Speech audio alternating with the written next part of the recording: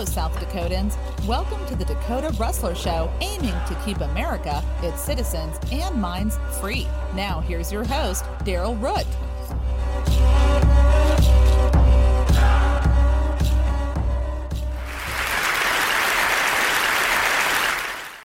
Hello, and welcome to the Dakota Rustler Show, another episode.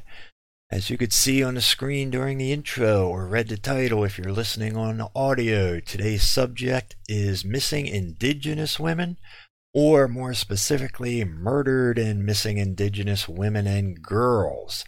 I am your host, Daryl Root, and we have a lot to cover, so let's get right to it.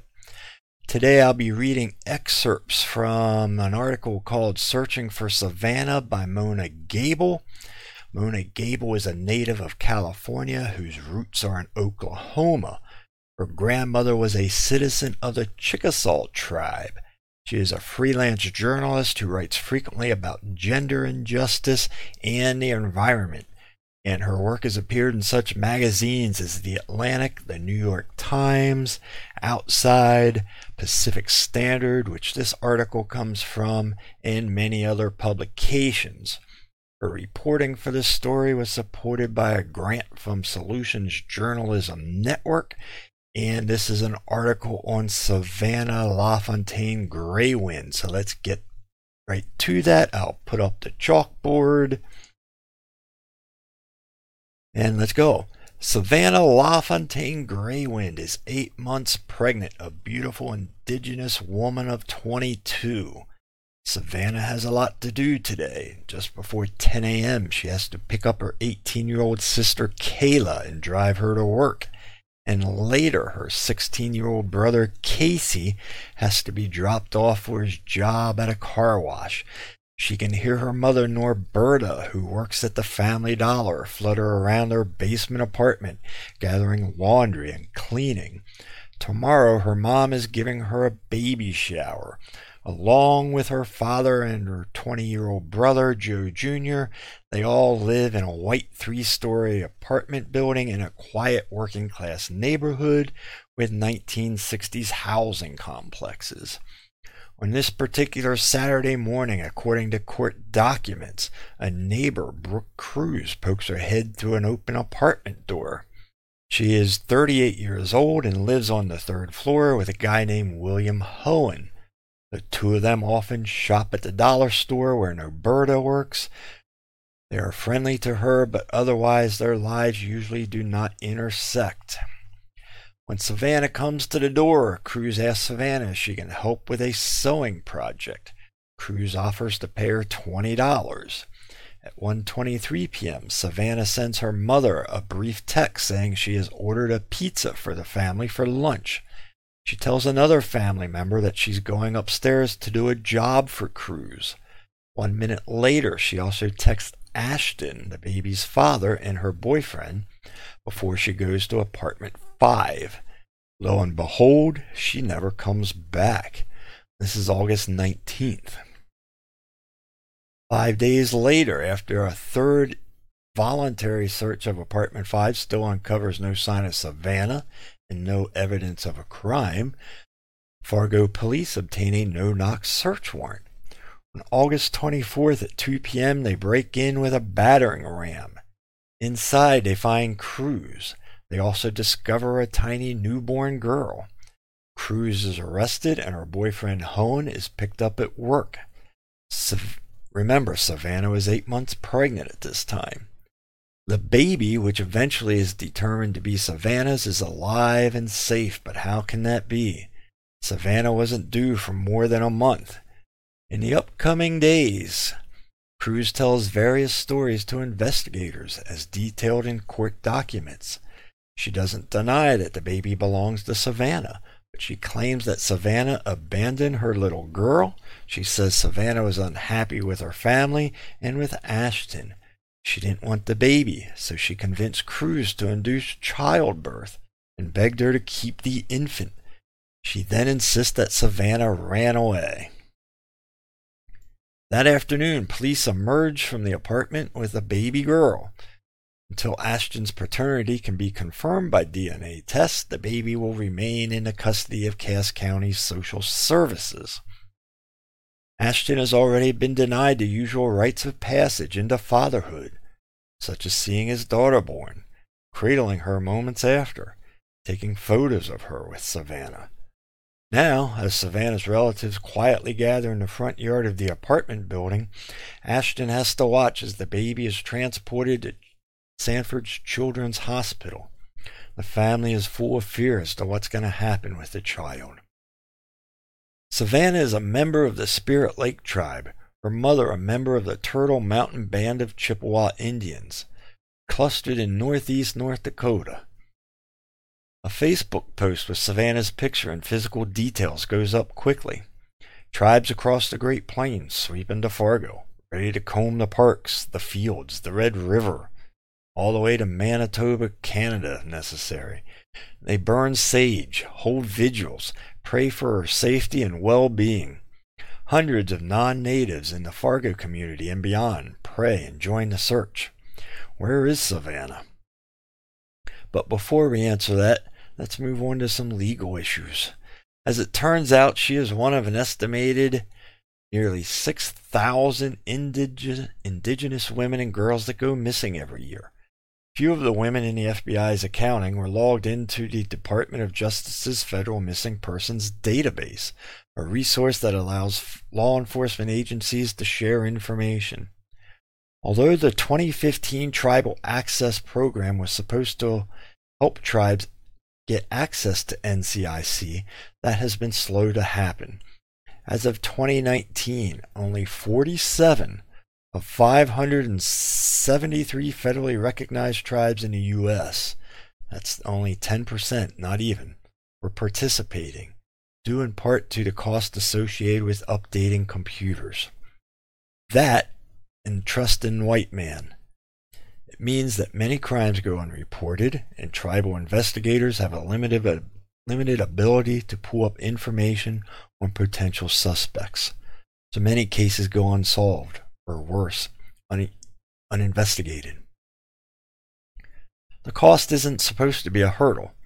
The U.S. Crime Victims Fund, a pot of billions of dollars drawn entirely from fines and penalties incurred by offenders, is intended to make resources available to local police forces for these updates, and is supposed to pay for preventive and supportive services. But every year, tribes have had to fight for their share, mostly because tribes must rely on the states to disperse the money. It doesn't come directly to them. According to a Department of Justice report released in 2017, other females in 2010 through 2014, on some reservations, state women are murdered at more than 10.5% of the available funds. Nearly 1 in 3 Native American and Alaska Native women will experience rape or attempted rape in her lifetime. Native women also suffer intolerably higher rates of physical violence, 90% of it committed by non-Native intimate partners. It is often perceived as an easier to get away with crime on reservations because there is a lack of adequate policing and lack of tribal jurisdiction.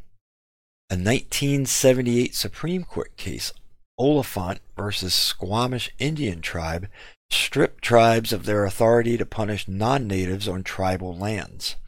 In my opinion, this is wrong.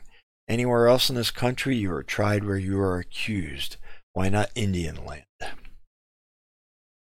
Say a Native woman is sexually assaulted. Where did it happen? On the reservation or off? If her attacker is Native and it occurred on the reservation, then tribal police and tribal courts have jurisdiction. If her attacker is non-Native, then the FBI or state investigators have priority. If she is assaulted off the reservation, the state is supposed to act. There's a whole list of regulations dictating which enforcement agency, federal, state, or tribal, is supposed to act.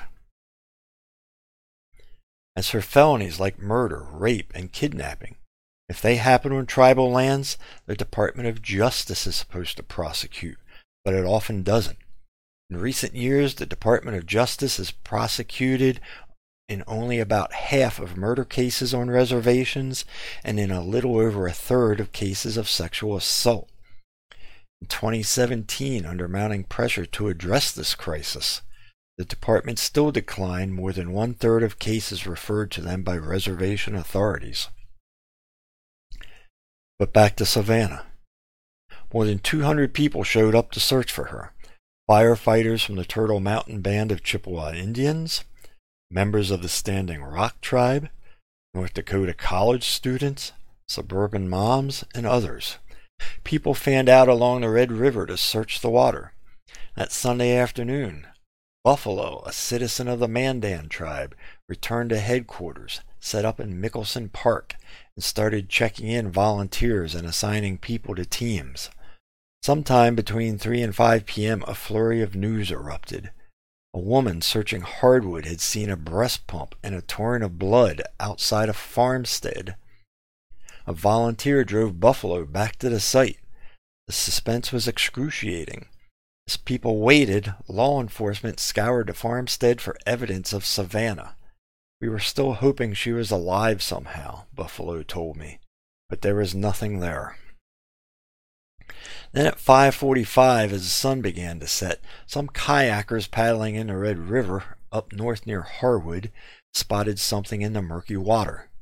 A thing wrapped inside plastic trash bags and duct tape caught on a log.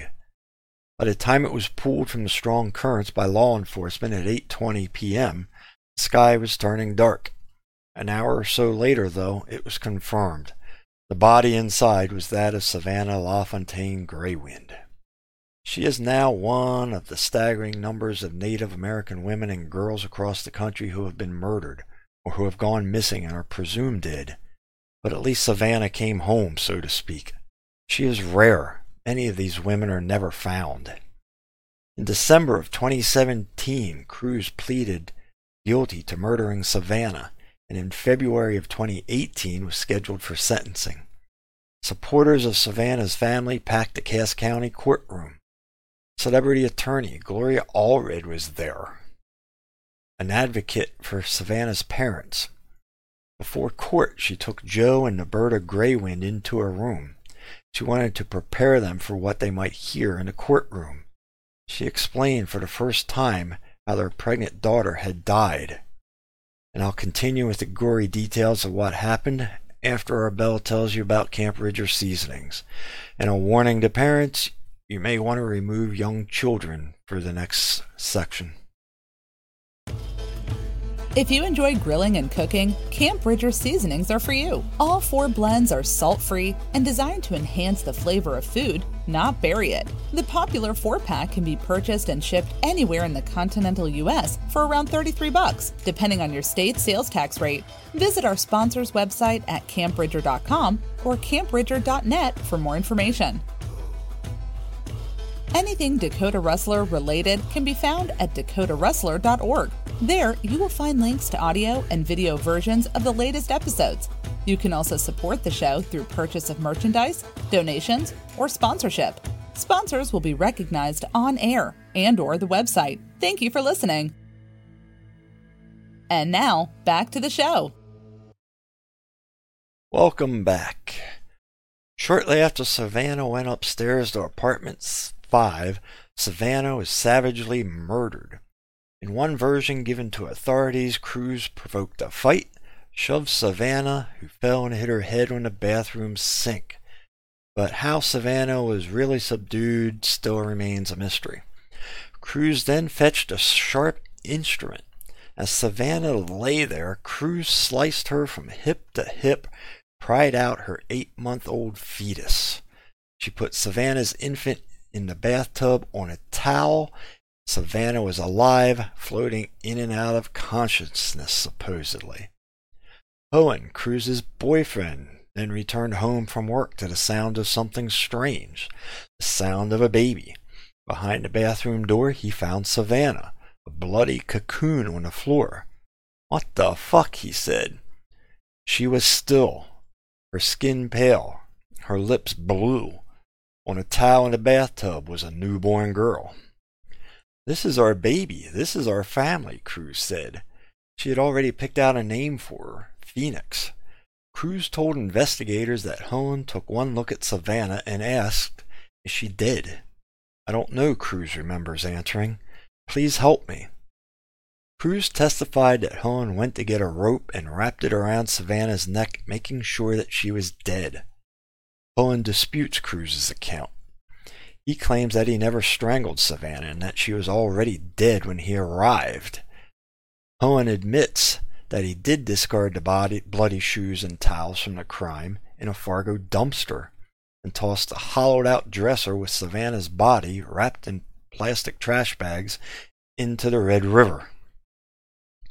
The article gets into a lot of details about the trial, which I'll skip due to time constraints, but as I said before, she is one of many who go missing. One of those speaking at a conference on missing women was Amanda Takes Warbonnet, a public education specialist for the Native Woman Society of the Great Plains. The society is a grassroots organization that focuses on sexual assault, dating violence, and sex trafficking. I had an aunt who went missing years ago when I was a child, she said. I saw the trauma my mother went through. They couldn't find her body for so long. Her husband killed her. That was part of my testimony, seeing the frustration of families when they have somebody go missing. There's such a lack of responsibility from tribal law enforcement. Other cases she mentioned include Emily Bluebird, a 24-year-old Lakota woman. She vanished from Pine Ridge Reservation in South Dakota. It was almost 3 weeks before she was unearthed in January of 2016, strangled. Her family found her partially buried near a creek. July of 2018, Elizabeth Ann LeBeau was sentenced to 25 years in prison for second-degree murder. Red Quiver, an accessory to the murder, pleaded guilty and got 15 years. She mentioned Larissa Lonehill, 21-year-old Lakota woman, mother of a 2-year-old daughter, last seen in Rapid City, South Dakota, on October 3, 2016. When Larissa went missing, it was between reservation land and state land. She went into Rapid City, then she went missing. We have no idea where she could be. She mentioned Olivia Lone Bear, a 32-year-old mother of 5 and member of the 3 affiliated tribes. She disappeared from Fort Berthold Reservation in North Dakota on October 24, 2017. She was last seen leaving the Sportsman's Bar in Newtown in a teal-colored pickup truck on October 27th. Olivia's family reported her missing, but tribal police didn't begin searching until November 1st, 4 days later. Although the Lone Bear family repeatedly asked law enforcement agencies to search Lake Sacagawea, it didn't occur until late spring, half a year later. After no progress by tribal police, law enforcement from nearby counties, or legions of volunteers, the Bureau of Indian Affairs took over in January of 2018. On July 31st, half a year after that, Olivia's truck was pulled from Lake Sacagawea, only a mile from her home. In a new documentary film called Say Her Name, it exposes Bighorn County, Montana. The county, which includes parts of the Crow and Northern Cheyenne Reservation, has been called an epicenter of MMIWG cases by the Sovereign Bodies Institute. The documentary peels back the layer of injustices that have become standard operating procedures for authorities with jurisdictional responsibility. The film features the cases of Caceres Stops Pretty Places, Henny Scott, Selena Not Afraid, and Christy Woodenthigh. Law enforcement and the Bighorn County attorney were provided with multiple opportunities to comment and share their perspectives for the documentary. To no one's surprise, all declined. Produced by the Coshada tribe of Louisiana, Say Her Name will be available online free of charge, and I'm sorry, but I do not have that website for that. Before I conclude, I just want to add a few other facts. Indigenous women suffer rape and other sexual violence at over twice the rate of non-Hispanic whites, and 80% suffer some type of domestic violence. More women are raped than go to college. While the indigenous peoples make up 6.7% of Montana's population, they make up 26% of all those missing in the state. Many of the missing are written off as deaths due to exposure, suicide, and other non-suspicious accidents. In those under 45, homicide is the third leading cause of death among indigenous men, and the sixth leading cause for indigenous women. The Crow Nation is the size of Connecticut, but only has 5 Bureau of Indian Affairs officers. Again, around 6,000 women and girls go missing each year. When we talk of genocide, most people think of the Holocaust. Few people think of what we did to the indigenous peoples of our own country, from killing them off to reneging on all the treaties we signed with those we didn't. Maybe if Whitey, which I'm ashamed to be at certain times, would have been a little more humane 150 years ago, perhaps the native culture wouldn't be in the shape it's in today. Even worse, they still can't trust us today. 100 years has changed nothing. Today, as the drum beats conclude for another show, let them beat for all the murdered and missing. You know the mantra. Be safe and always be free. Catch you next time. Thank you for listening to the Dakota Rustler Show, a production of D.L. Root. All rights reserved by D.L. Root, Buzzsprout.com, and their shared partners. Unauthorized use is prohibited. This show is sponsored by Camp Bridger Seasonings. Products available at campbridger.net.